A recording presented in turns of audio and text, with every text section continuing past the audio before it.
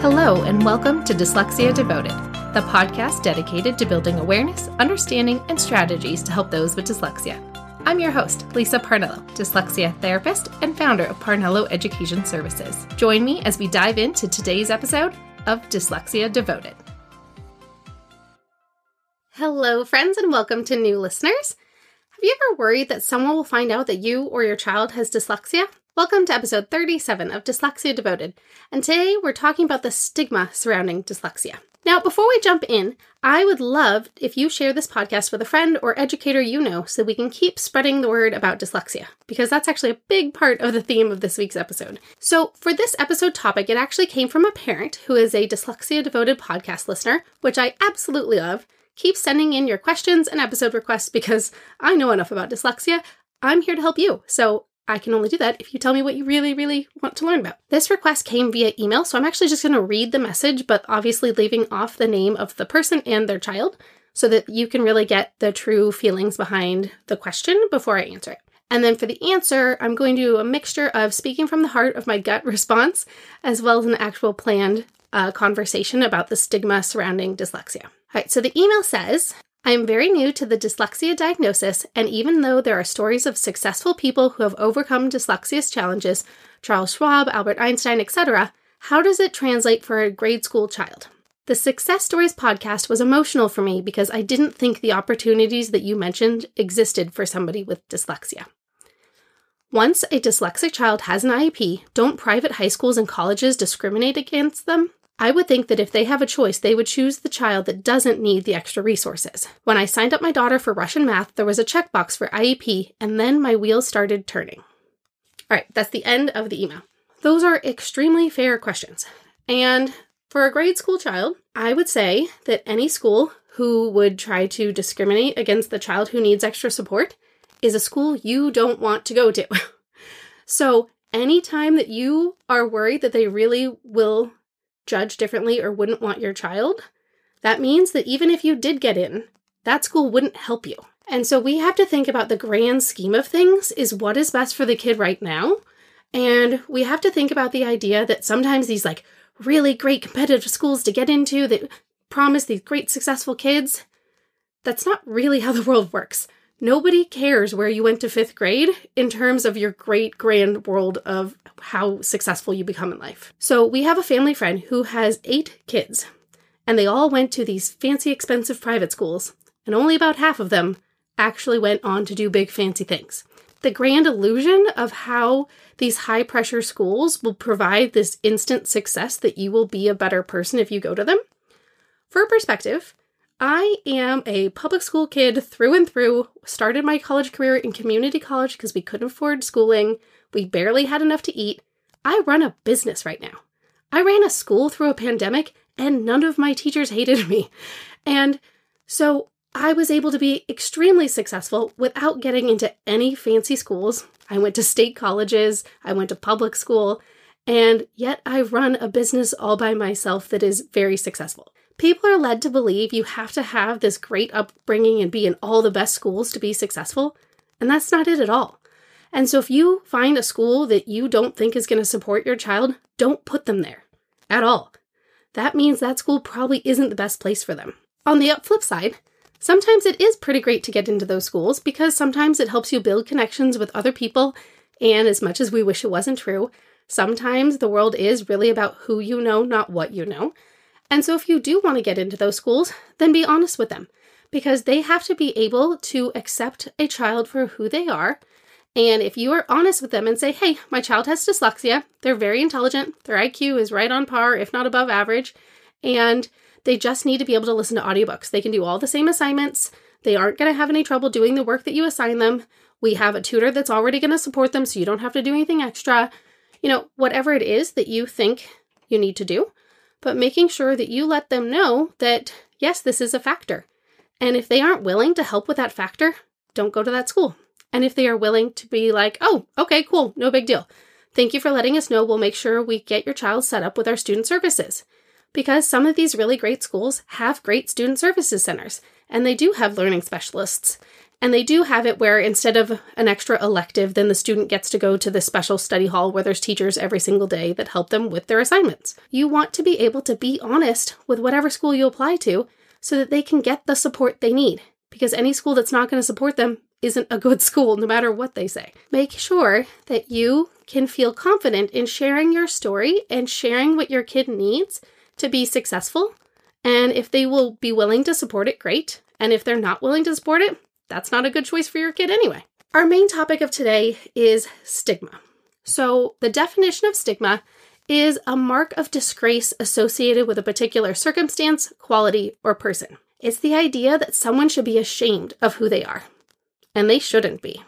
Dyslexia is nothing to be ashamed of. So why is that a problem?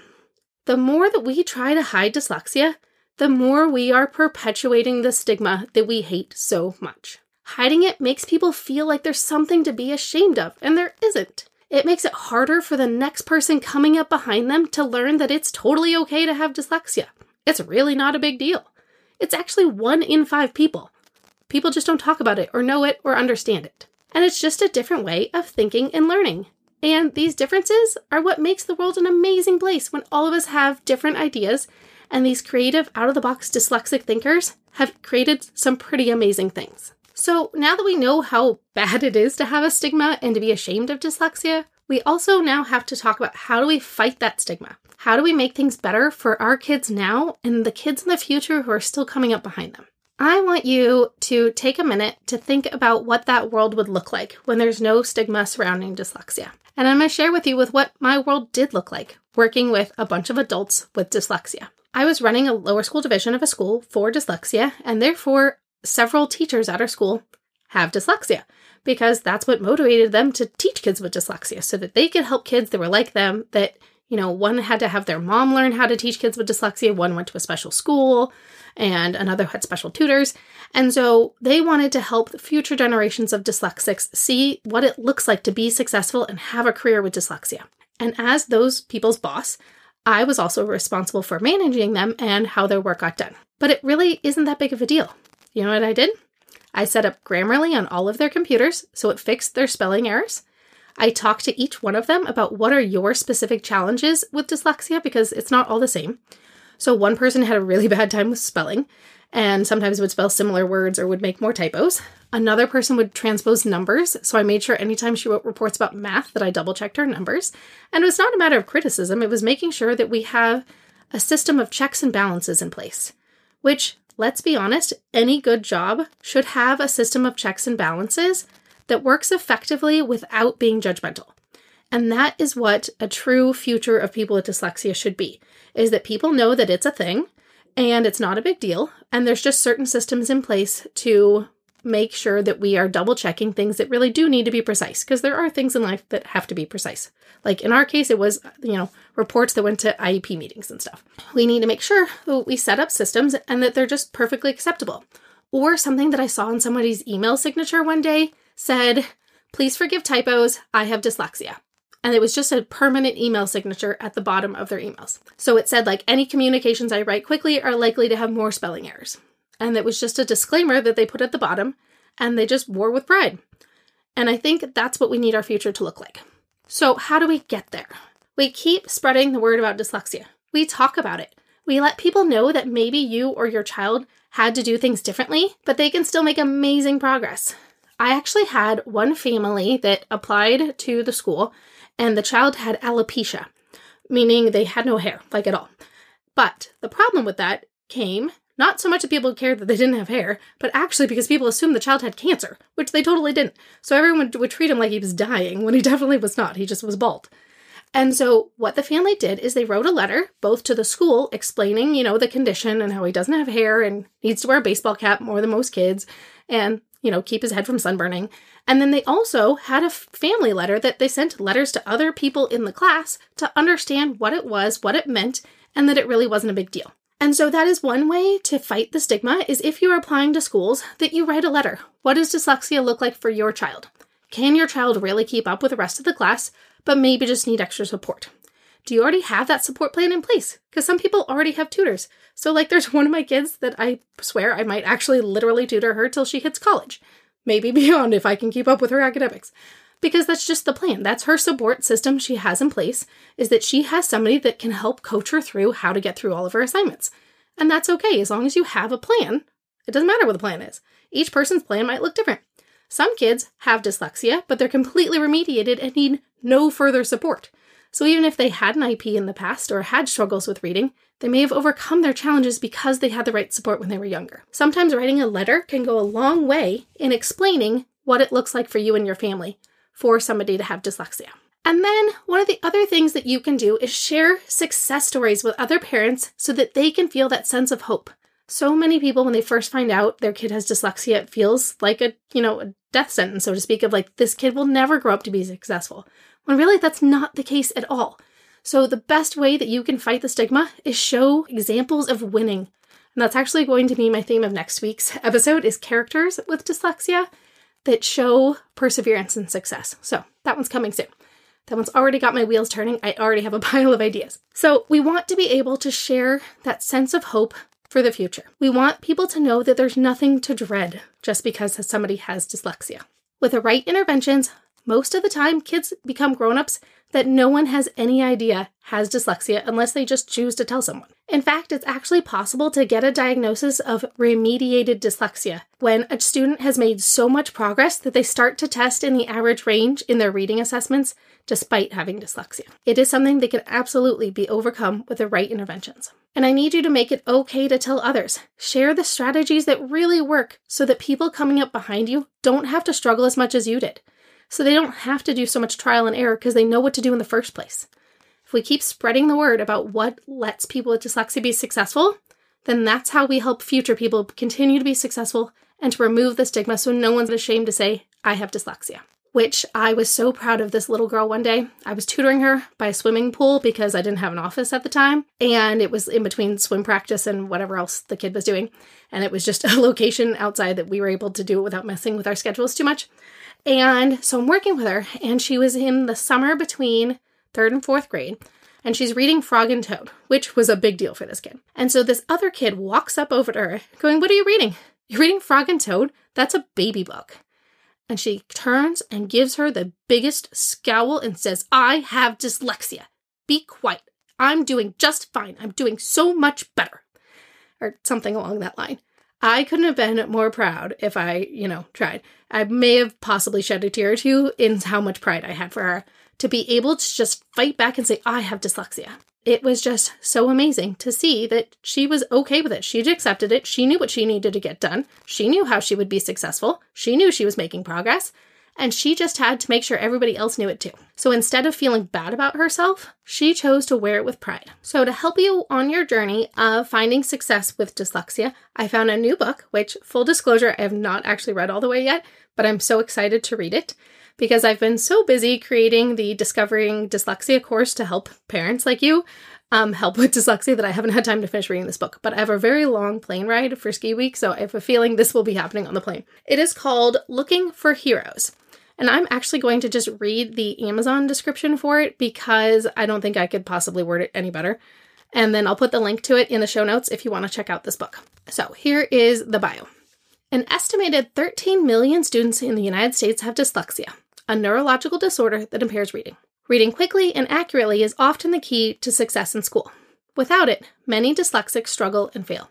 Some, however, go on to achieve wild success. How?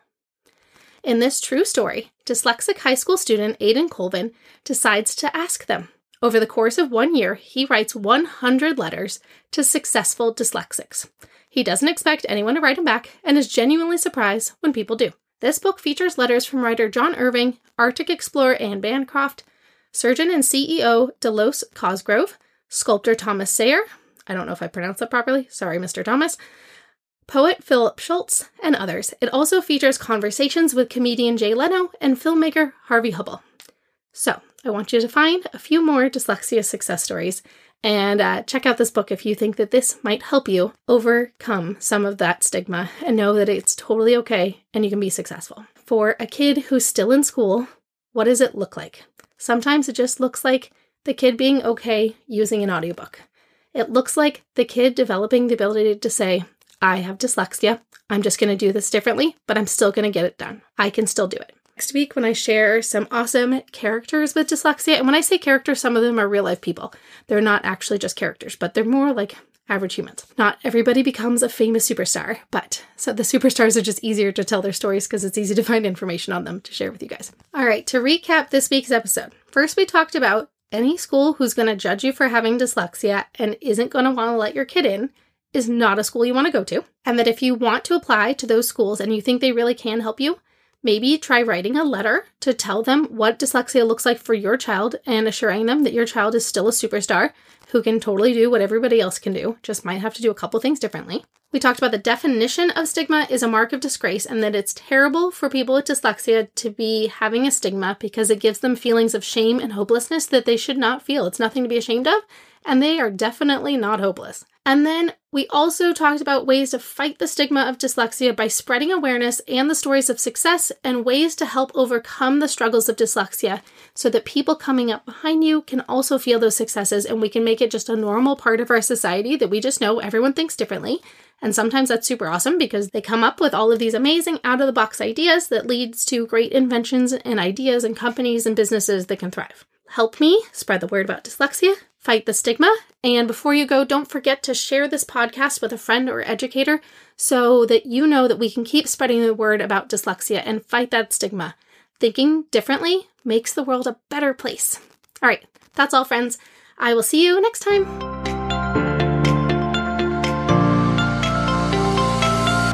Thanks for listening to today's episode of Dyslexia Devoted. Join us for our next episode by subscribing to this podcast as we devote each episode to different aspects of dyslexia. See you next time.